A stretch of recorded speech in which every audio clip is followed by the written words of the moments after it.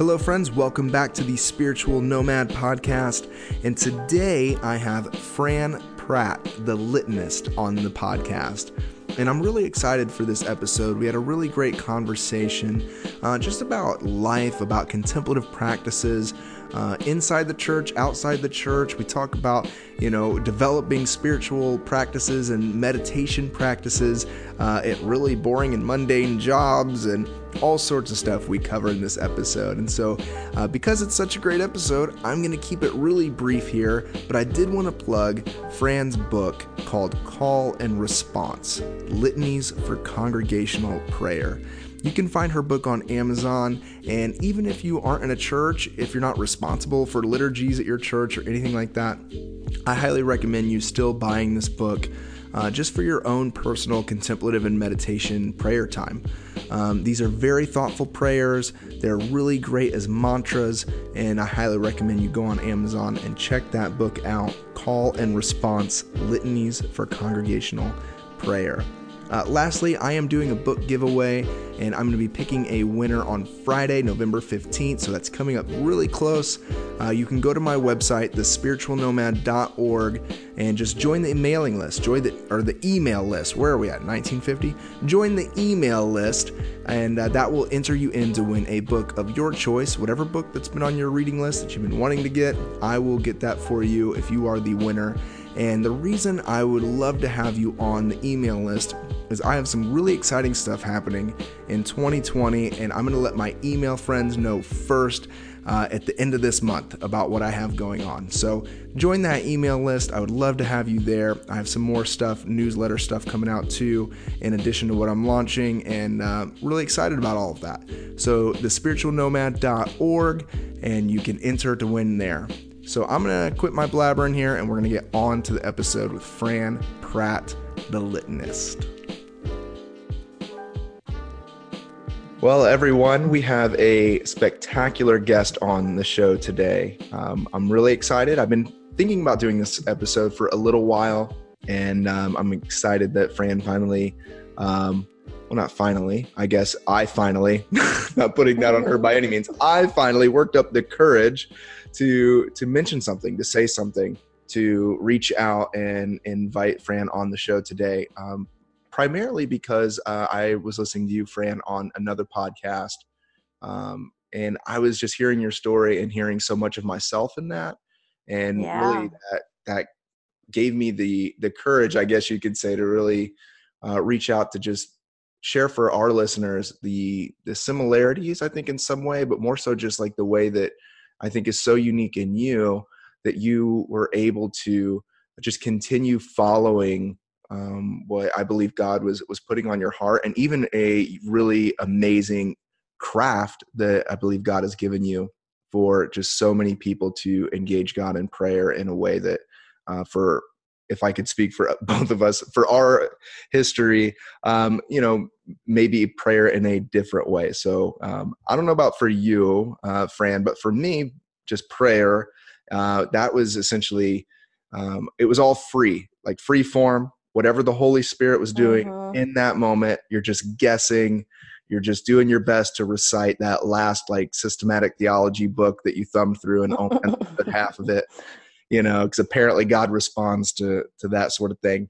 And, you're just praying, just hopefully whatever the Spirit gives you. And what I love about the work that you're doing now, and, we'll certainly get to a lot of this through your story, but the work that you're doing now, it's very methodical, it's very God-given, it's very contemplative and meditative. And so I love your work that you do. Thanks. Being a Litanist. Yeah. And I'm excited to jump in. So for some of your story, I want to talk about... Can we pause just for 1 second? Because I think that's so interesting. I think it's interesting just to mention in the context of this conversation that in the church cultures that I grew up in the religious and faith culture, it was sort of implied, never really stated, but implied that the best kind of prayer is extemporaneous prayer.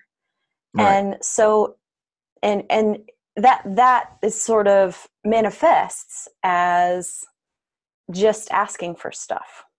Yes. As like, it's all quote, I'm using air quotes, it's intercessory, or Yes. it's, God, we want you to do this. We want you to intervene on this or give us this. And I just really push back on that notion Yeah. now. I really push back on that notion. And the way that I even began to start there was I had a desk job I lived in Iowa City, Iowa, and I had a desk job. This was in like maybe '04 to '09. And so I sat at my desk doing my computer work, and I had a little yellow iPod that I had the Psalms and Proverbs on.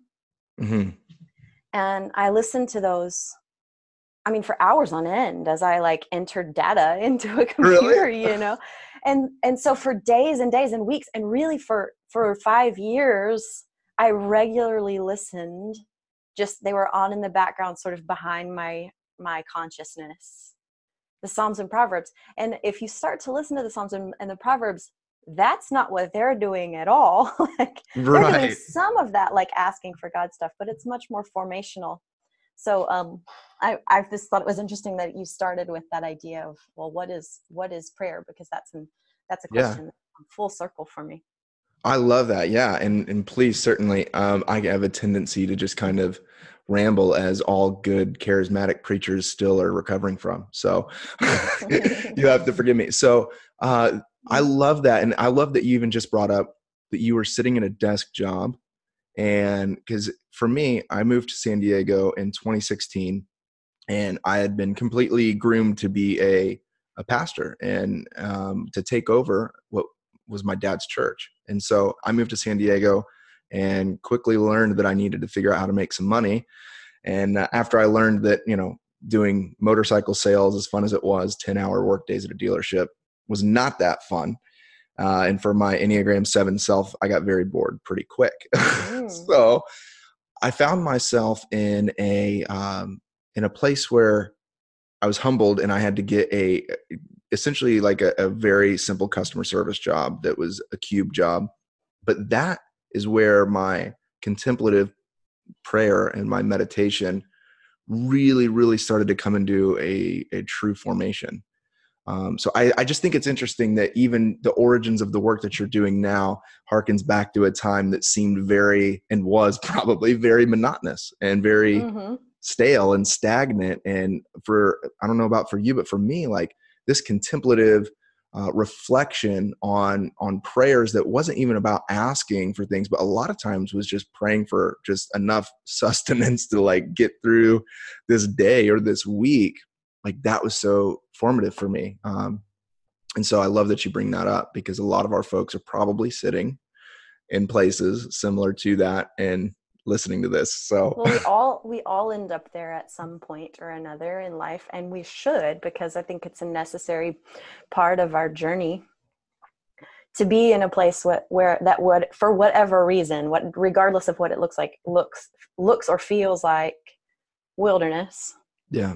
And all of these other distractions are gone, and we have to find some nourishment that is real and that can sustain us through that. So I don't necessarily think that my desk job was a wilderness, but in some ways it for sure was. Yeah. And I listened to so many Psalms during that time that the Psalms became sustenance for me later, because then they were ingrained in my psyche and in my consciousness, like the rhythms of the psalmic rhythms go, and the psalmic postures.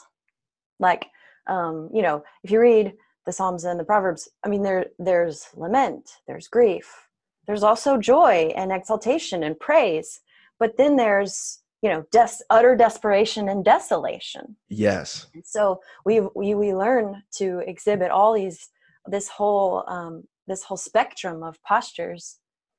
And I think that's something that is sorely lacking in church culture today, particularly in evangelical culture. 100%. And it seems to me that if there's any sort of pain or lament or frustration or anything like that, it's escaped at all costs as fast as possible. And the prayers only come, to get us to some other place. And so for me, in my, journey, a lot of Eastern thinkers and like Taoism has been so crucial for me in understanding that all of the, and I see that in my own tradition. What am I even talking about? I mean, that's exactly what you're saying, is that all of this is making up the whole completion of what my meditations and prayers should be. It's all of these things collectively making, this experience and divine in all of these aspects, no matter where it's at, Which is what I admire one thing that I admire so much about Taoism and about Buddhism, that its capacity to include suffering in the human experience.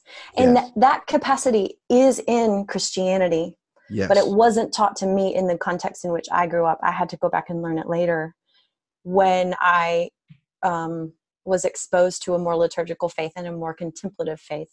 So where was some of the shift that you began to explore some of that? Where was the moment where you began to see some of that shift in yourself, in your own life? Like, what season was that in? Yeah, well, it was in a season of suffering. It was in a season of loneliness and loss. And my spouse and I had lived in the Midwest for like 7 years, or 6. And then suddenly at the time I had this ministry. I was a worship pastor and a worship leader. I was writing music. I was, very involved in a community that was close knit and very authentic, and we were able to be vulnerable with one another. And that was the first time that I had been exposed to that sort of culture where somebody might like let down their facade for half a second. And circumstances conspired to where we had to leave that town and move somewhere else. It was just logistics of life, job issues, that kind of thing. And so we found ourselves in a season of just kind of lostness. And at the end of that, we moved to California. We moved to San Francisco. And at the time I was pregnant with my older daughter. And I wasn't going to get a job because I knew I wanted to stay home with my baby for a while. And so I was, pregnant, new city, don't know a soul. I'm totally depressed because I've been which is way hard, not to interrupt, but that's way harder than what most people realize. I mean, we changed cities too. When my son was only 6, my daughter was 2. So, I mean, just to bring a little context, and affirmation, like that's really, really hard. Probably one of the hardest things. I mean, going from a very deep sense of community to a sense of like, I don't know anybody. Yeah. Like, and then I also felt like I had a calling and lost it. So I'm in this season of grief and this season of, I like to call it shadow, where we have to explore the shadow. Yes. And we find ourselves living a half a mile away from City Church in San Francisco. And I was basically telling Jordan, like, that's as far as I'm going to walk with this belly. I'm not going any farther. And then I have to walk home up the hill. I'm not going to do it. So City Church it is. It's a half a mile away.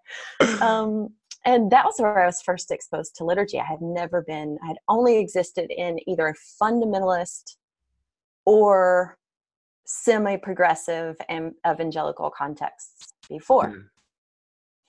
And liturgy came to me, and I think it was like a life raft for me to be exposed to a form of prayer and a form of communal work that was not extemporaneous, that paid attention to beauty, that was intentional and contemplative and formational, and that made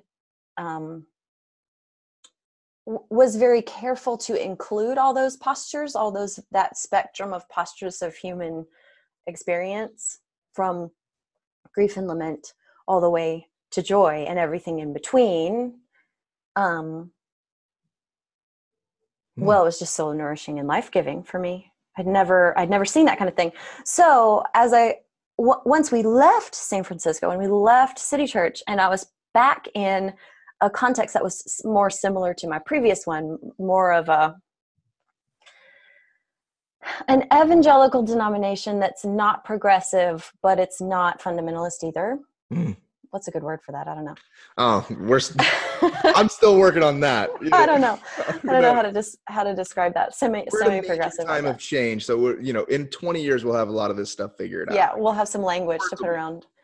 Yeah. We say that at my church. I'm a pastor at a church here where I live, in Texas.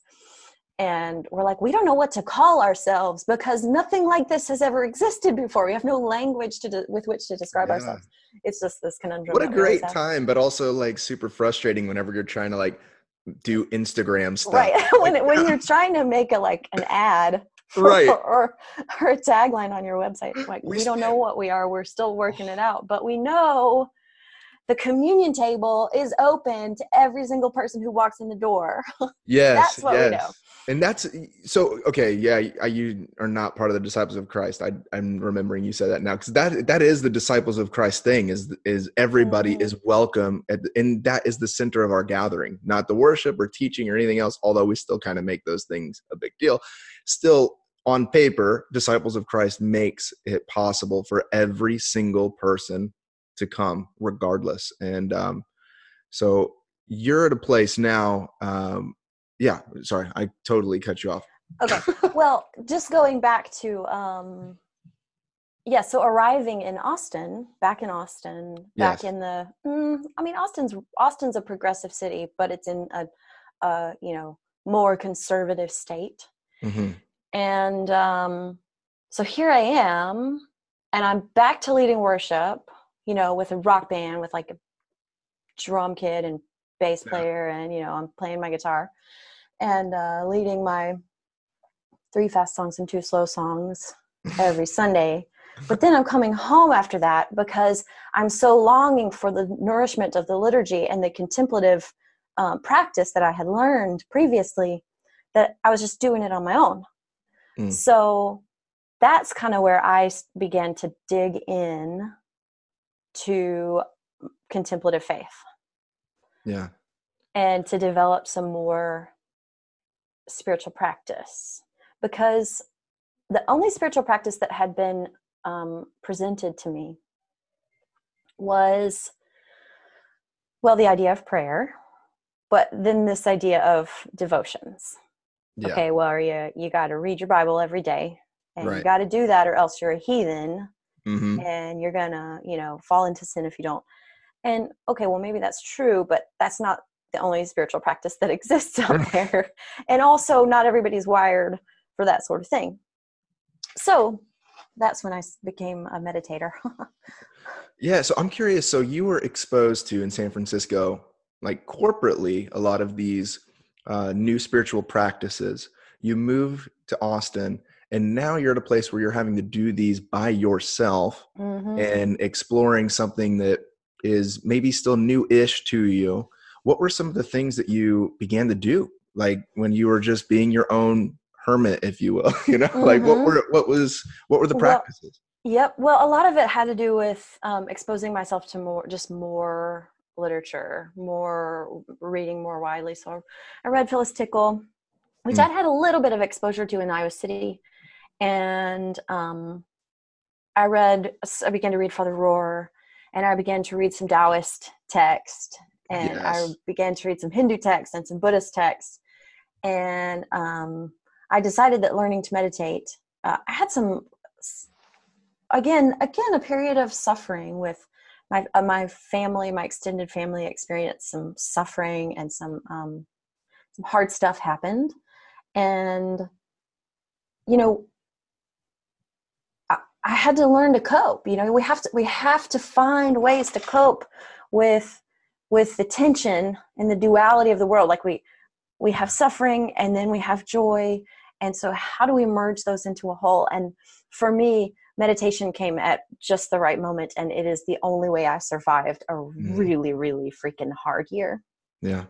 Yeah. So I learned the value, and I began to explore, well, what do Christian mystics say about this type of practice? But then, because I mean, I knew that Buddhists were, and yogis were encouraging meditation, but I had never met any Christians who were really. Yeah.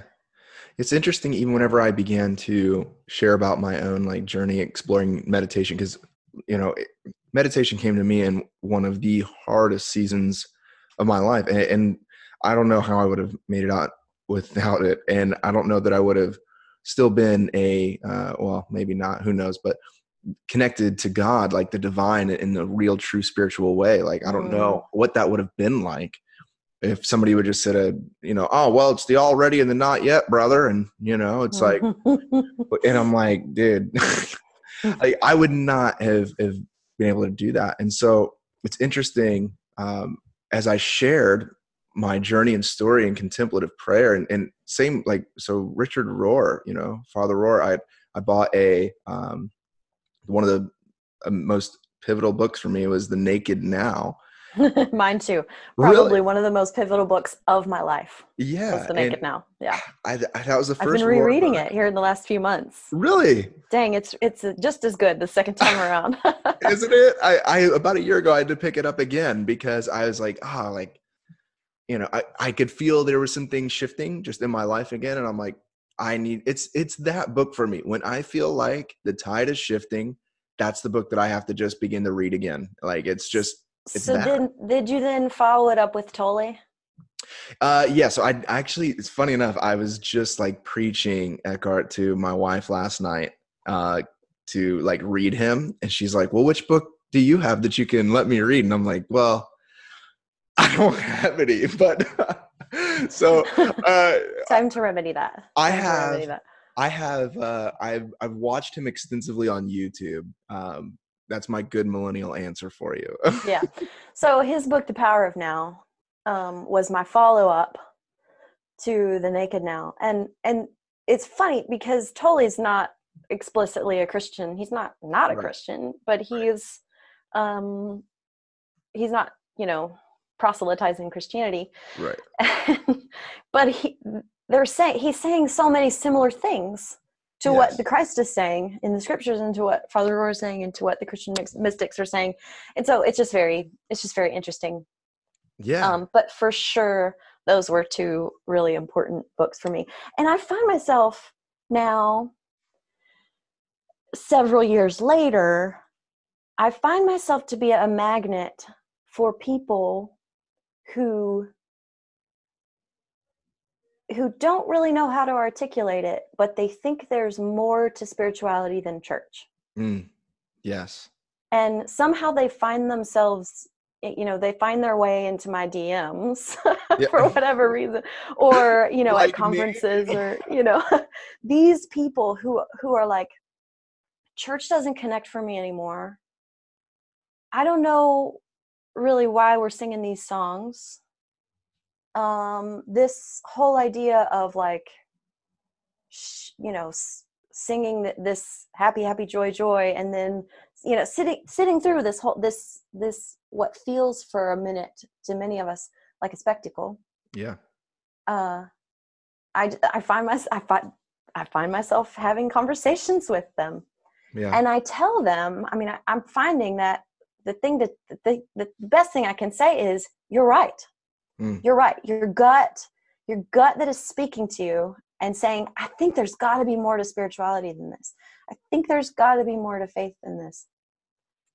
And I say, I think you're right. Yeah. Go read Father Rohr's The Naked Now. Right.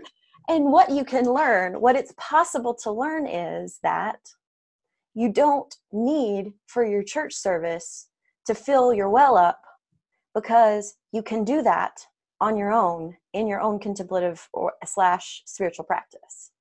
Yeah. Because you already have access to a well, and then there's not so much pressure, and you don't feel as annoyed by all the things in the church service that bother you.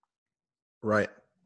So it's an interesting conversation I find myself having a lot here lately, just in the last couple of years, of these people who are searching for more. And I'm one of them. I mean, I'm here.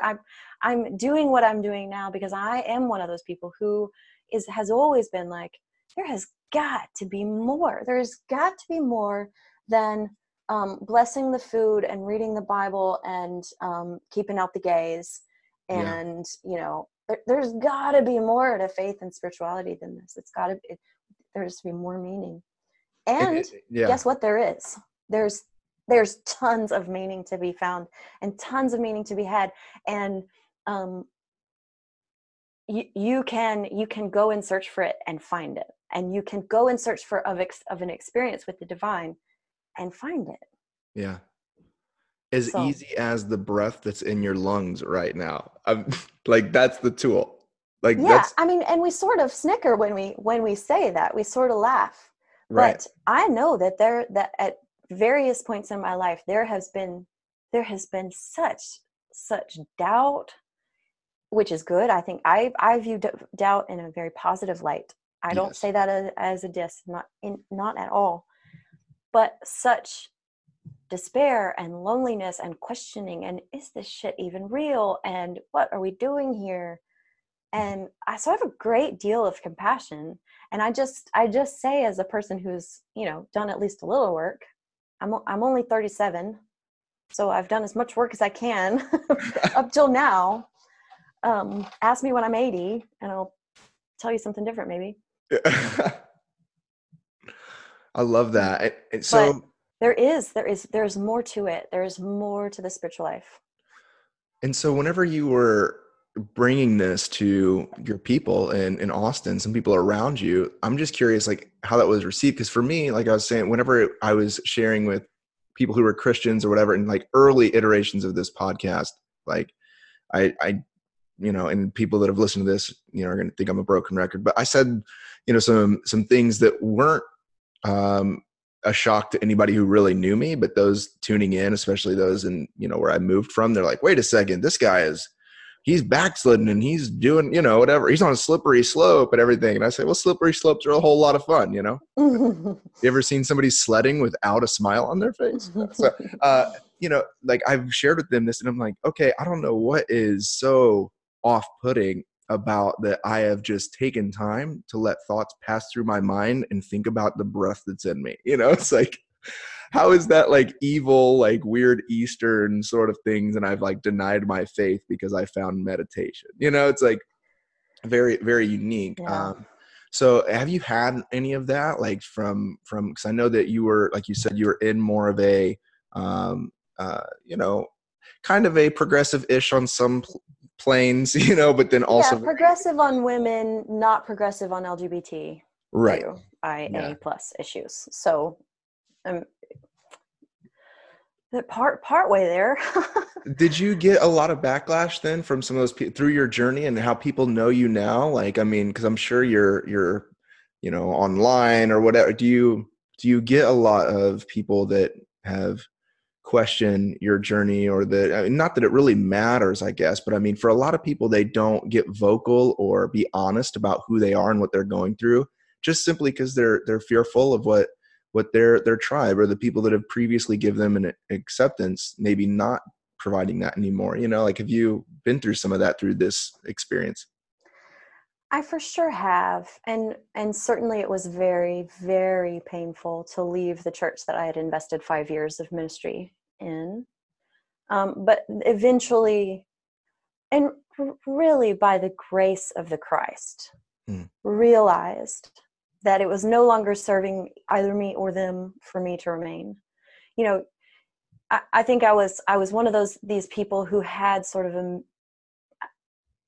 I'm going to call it misguided, because I think it is. But I say that with some, I guess, just leeway and grace for myself and people who experience this, of that I could make change from the inside. I think that I really thought that I could. I thought that we could coexist. I hoped that we could coexist, even though I was for sure pushing the boundaries of their theology and pushing back on some of the assumptions and some of the practices I still hoped for quite a long time that we could coexist, and that we could, in the end, make one another better. And this sounds cynical, but I don't think that's true anymore. Yeah. My lived experience tells me that it doesn't work out that way, and there does have to be a separation or a schism. And I wish that weren't true. I wish that weren't my lived experience. And I hope for the folks who are still, in the trenches of evangelicalism, trying to make that change and push those boundaries, I hope that it works out for them. I'm not saying it's not going to, but I'm telling you that my experience tells me it's the chances are slim. Yeah. Yeah. And that all of this apocalypse, and I use that word, meaning revealing, unfolding, that's happening. Just, gotta cut bait sometimes.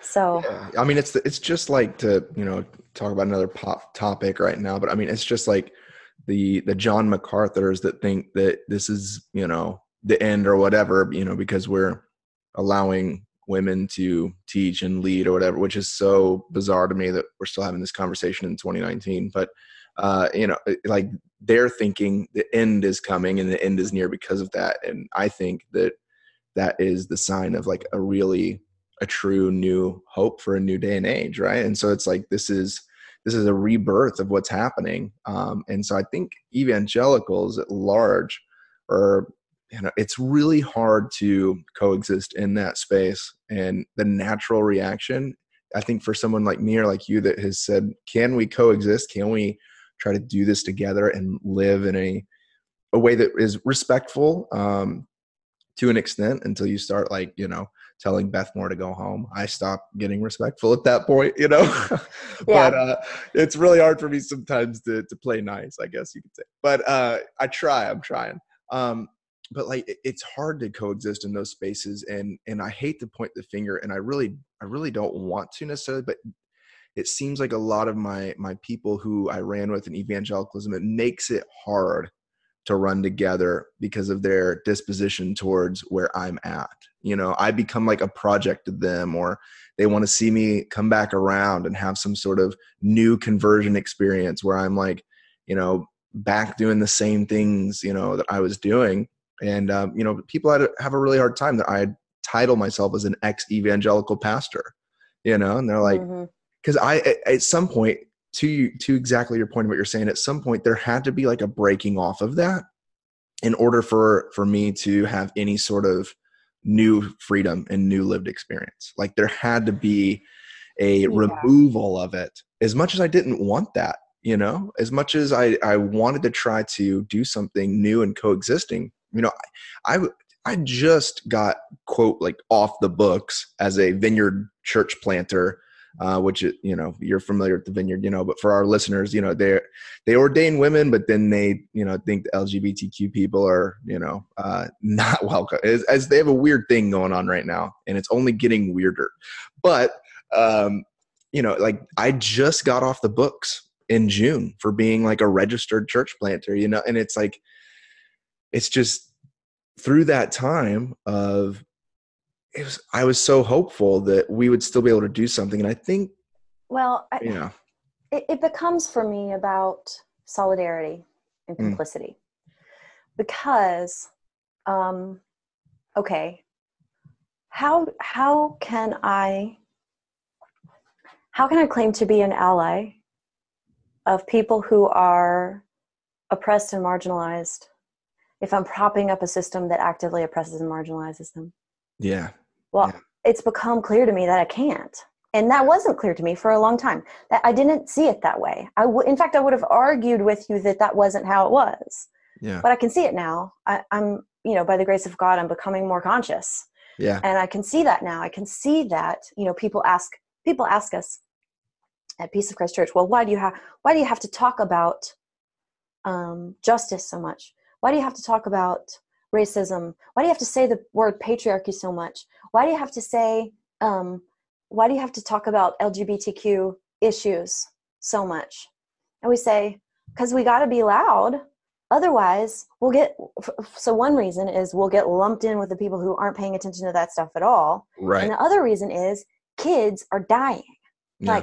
Like really, kids are dying for lack of allyship in their churches. Yes. Kids who are queer or trans, they're committing suicide at alarming rates. Yeah. And it's in part, I've read studies that say if kids have clergy members who accept them just as they are, they are such and such a percentage, I can't quote it to you right now, such and such a percentage less likely to try to commit suicide. Yeah. And so why are we so loud about this stuff? We're loud because kids are dying. Right. That's why. Right. Wait a second. Your church is about unconditional love? Hold on. Yeah. Oh, yeah. Man, we can't be having any of that. There's no tithes behind that. Are you kidding me? Yeah, it's like. Yeah, so people want to say, so people like to, talking about do I get backlash? I don't get backlash personally. Mostly people, I've just sort of made it clear, and people, I guess, leave me alone or don't pay attention to me. Either way, I don't care which. But we do, as a church, get some pushback. And I think we're just at the place where, like, I don't know. I don't have time for that bullshit. I'm going to move on. We're going to do our justice work. We're going to continue to call out racism. We're going to continue to say that Black Lives Matter. We're going to continue to work against queer and trans marginalization and oppression in the church. We're just going to do the next right thing and forge ahead. Yeah. And we do that because of the inspiration of the Christ himself, because we're looking at the scriptures. This is the accusation that we get a lot. Oh, well, you don't have the high value of scripture. And yeah, we do. Right. We're getting all of this right from it. We're getting it from the mouth of the Christ himself. Right. So, but and I'll go as far as to say it's because if people could read a few more gospels instead of epistles, they might get a little bit of that in their bones. That's annoying too, isn't it? all this misinterpretation, which I don't ever want to sound like I don't feel like I have the corner on the market of scriptural interpretation. I'm not like a trained theologian or anything. I'm an in the trenches theologian. Mm-hmm. But we have to do the work, and this is our vision for church. Like we live in a suburb of Austin, and we have this tiny little church that we pastor, me and two others. I'm the pastor of worship and liturgy, and then we have two other pastors, the lead and the pastor of community care. And the three of us are always trying to look at power dynamics, and we're always trying to reimagine, well, what is church today? It's 2019. Nobody cares about church. People have plenty of other social opportunities. What is the power that church actually has in the world? And for us, it is a lot of it is that, especially in the South, it's the voice of the church that has pushed change forward. Mm-hmm. Yeah. And if the church can come alongside of progress and push it and lend its shoulder to the forward motion, then things get done. And for us, that's a lot of what we think. We also think that community is important, and it's important to not try to do life or faith, for that matter, in a vacuum. Yeah. And so we're here. We're trying to reimagine church and reclaim a lot of the words and reclaim a lot of the scriptures from those interpretations that have been so harmful to women and to LGBTQ folks and to Black, Indigenous, and people of color. Yeah. I love the reclaiming, and that's exactly what we're doing here. And that's what I came out here to church plant, and that's what I was trying to do, but I quickly. It's so funny because churches are being sent from California to Texas. Yeah. they're coming to evangelize Texas. We're like, there's a church on every corner here. Right. Oh, well, they don't have the right doctrine or theology or whatever. Right. That's so crazy. My question. Okay, so I got something else. I'm curious, and I was gonna ask something else, and this popped in my head too. Did you have you had some time off from being on staff at a church when you were in San Francisco, and then eventually you made a decision to do that again? And it sounds to me like it's just because that's what you're passionate about or whatever. But I mean, was there a period of time where you're like, I don't know that I want to take on that. And there's a lot of bullshit that you deal with being on staff at a church. And did you question that whenever before, going back on staff at all? I think I was more happy to be back. That's awesome. Back there. I don't think that I was at that point. I think I was more relieved to kind of feel like I had a calling again and feel like I had a ministry. I wasn't a paid staff member at that church. I stayed home. I had another baby after that first one. So I have two kids now, and they're 7 and 9.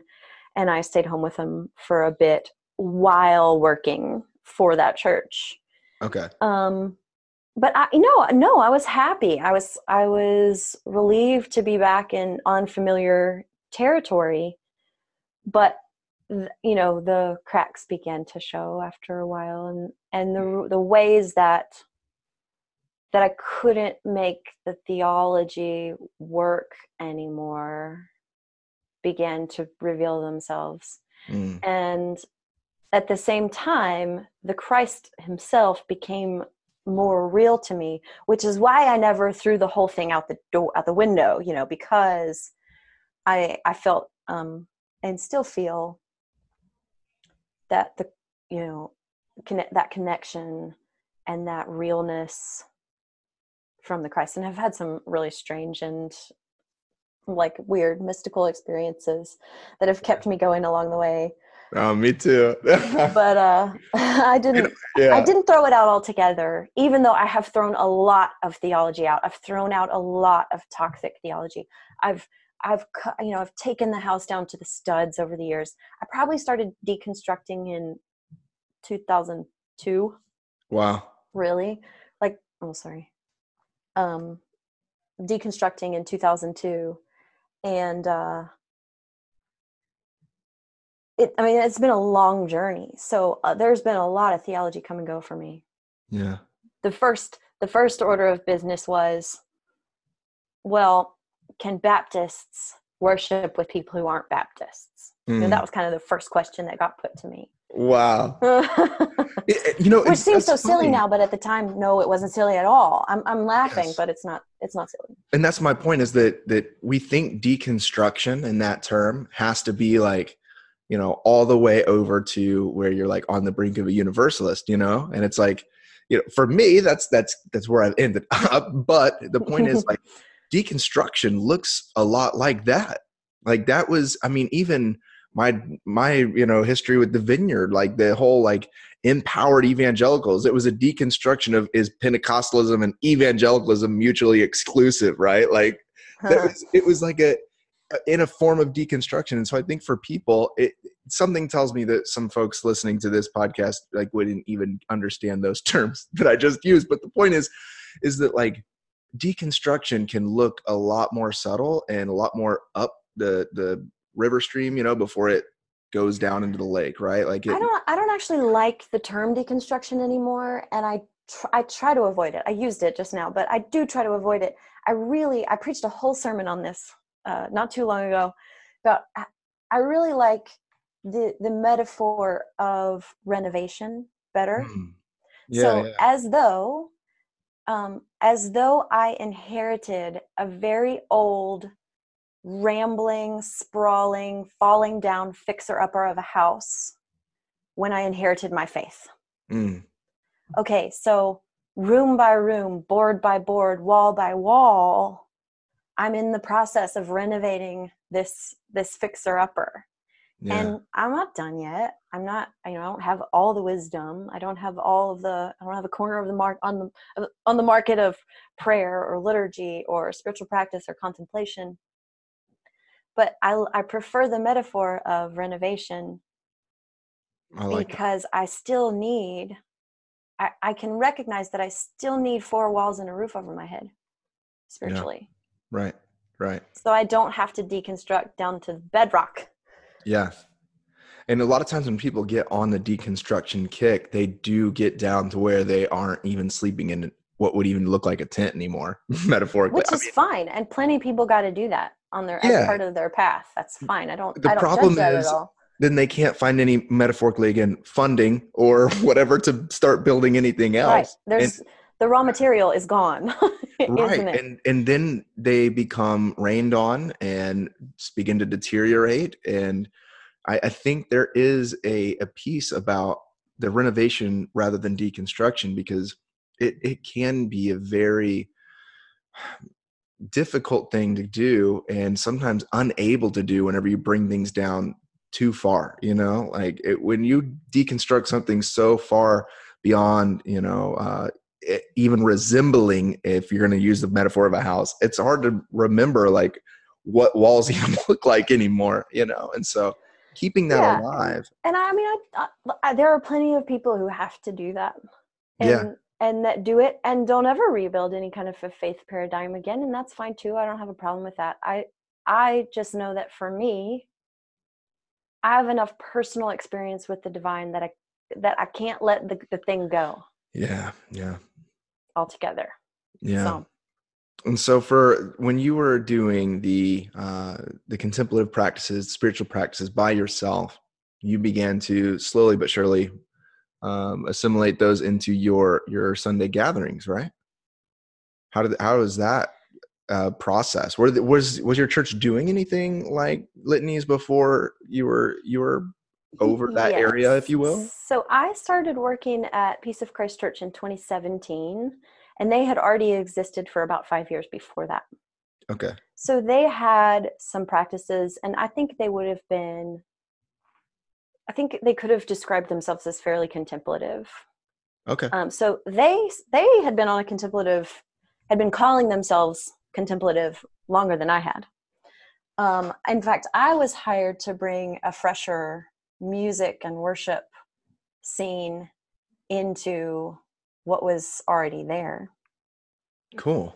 Because kind of before I came along, before I was hired, it was very much a traditional church paradigm, like as in a piano and a hymnal, kind of a thing. Yeah. And I was hired to bring in more of a culture in terms of an aesthetic culture, quote, worship culture, to balance out the doing, thinking, and feeling. Because I think Peace of Church was, and still is to some extent, a church that was great at thinking and great at doing, but not so much interested in feeling. So here I am. Let's hire an Enneagram 4 on staff. Okay. There it is. Let's all feel some things. Yeah. So that's kind of what my work has been so fun to create, like a song repertoire that what does a song repertoire for a progressive church even look like? Right. If we've done away, if we're sort of past this notion that God is this being in the sky who has a big ego that we need to stroke, okay? We're kind of done with that notion. We don't think that about the divine anymore. Well, then what does a service even look like? And what songs can we even sing that aren't, look, there's a place for, magnify the Lord, exalt God's name forever. There's a place for that. I'm not throwing that out. What about Hop on the Bus? Do you play Hop on the Bus? You ever no, heard that? Okay. No, I don't. Go ahead. I'm sorry. But anyway, just creating this sort of contemporary, contemplative music culture, liturgy. So yeah, I write liturgy. I do pastoring, play music. So on a Sunday morning, you're doing music, and you said, do you have a full band with that now? And now I'm just kind of curious because we're reshaping our experience from the ground up as well. We don't have a worship leader We have nobody that's championing that right now. We're just, it's a shit show, to be completely honest with you. And so now I'm just kind of curious, what does that look like? Like, what does it look like for people to have this? What sort of music? What is the feel? Mm-hmm. Like, is there a way that you can explain that for?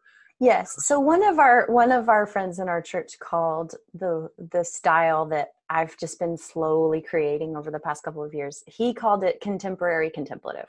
Mm. So I think that's a fairly good descriptor, but that doesn't mean not joyful. Yeah. Okay. So sometimes if we hear the word contemplative, we think somber, and that's not it. It doesn't mean somber. Right. But it does mean that the songs that I choose are very, very intentional, very theologically robust. A lot of songs about justice and peacemaking and reconciliation. A lot of songs about the community of heaven being here now. Yeah. It's here now. And what we do is we wake up, we become conscious of it. We become aware. I love that. So I scour the ends of the earth for songs. That's really what I'm getting at here. Where do you find this? That? Yeah, I'll share my repertoire with you. I don't mind. Someone else may as well benefit from all of the listening that I have done on Spotify. Nope. 30 seconds. Nope. Right. Click. Nope. So, I mean, I am very choosy about that. And also try to find worship songs without penal substitutionary atonement. I challenge you. That's really so hard to do. It's really hard. Oh my gosh. So hard. When you know that. Yeah. Anyway, go ahead. When you try to tell that to some of like the worship leaders and you try to explain it to them, and then you give them that duty to try to find it, they're like, yeah, they come back empty handed.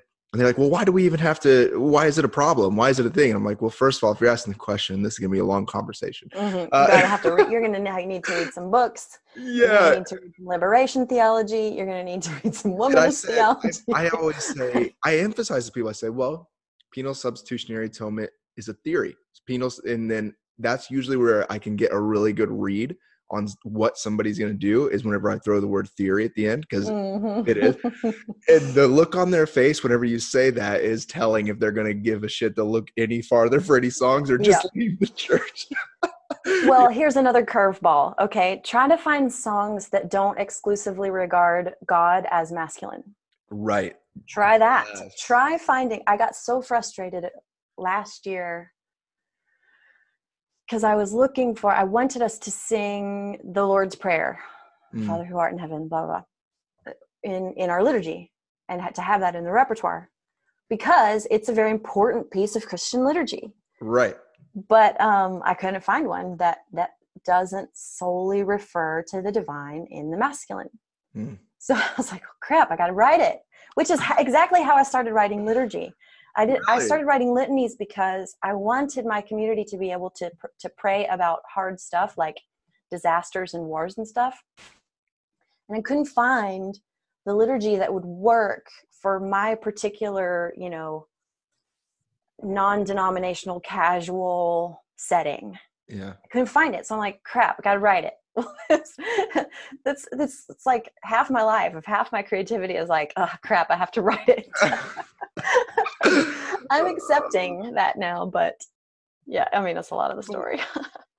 But you have a gift for it and you have a knack for it. Oh, thanks. And now you're seeing all of this, from sitting in a cubicle to going to San Francisco to being in the trenches pretty much the whole time. But, even now, all of that is coming together to create even more work for people and more opportunity for people to use your work to encounter the divine in a really, really deep way. And thank you for saying that. And it is true that it was a gift that was given to me that I sort of realized, oh, actually this hits on all of my strengths and interests and is becoming a vocation for me. Because, I started off as a musician, but I don't think everybody connects to music.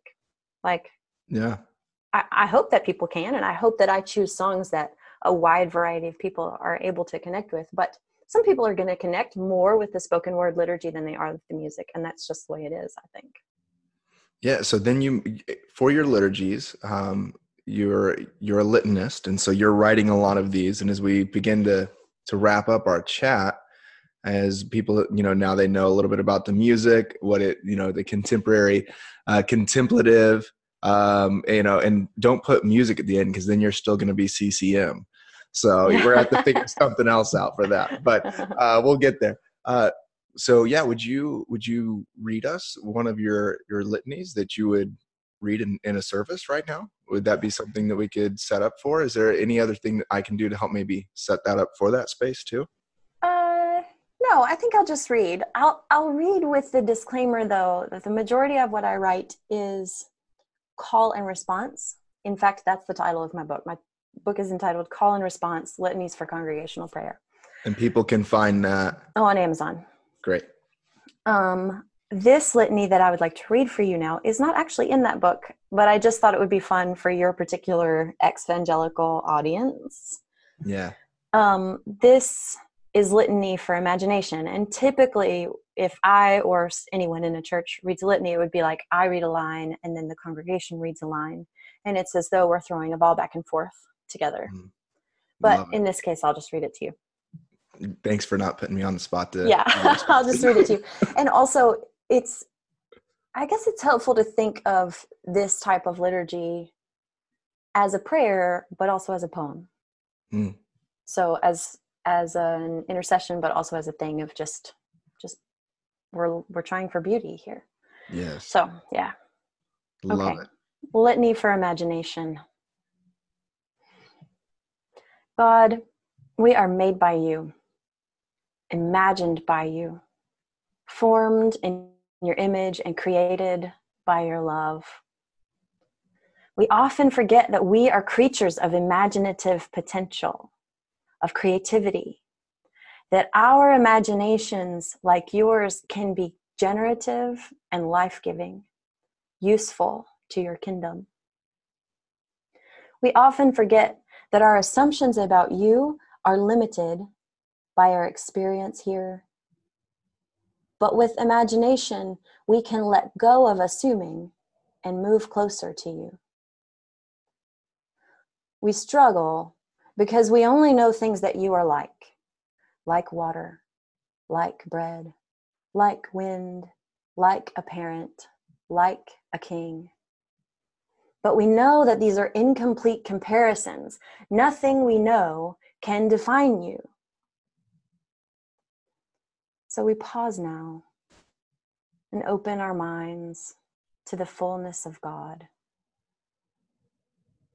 of which we can contain only a little at a time, a portion that gives us life and makes us hungry and thirsty for more, fueling our imaginations. This is what we ask for, to be able to see past what we can see, feel, taste, touch, and hear with our mortal bodies toward a new horizon, a new reality, a community you are imagining and inviting us to faithfully imagine with you. Amen. Amen. Did you hear that ding? Do you want to record that again? No, okay. No, I didn't hear it at all. I'm okay, good. Here. My computer dinged, and I don't know how to make it not ding if I'm trying to hear it through the audio of it. Listen, I'm hearing like the fifth dimension of heaven right now. So. Okay, good. Awesome. That was my whole point. Yeah, I'm here. There's just so many mantras, I feel like, that could be even pulled from that for people to use. There's so many times you were reading where I was just like, I feel like I could just repeat on that for a while. It's amazing. I love it. It's so thanks.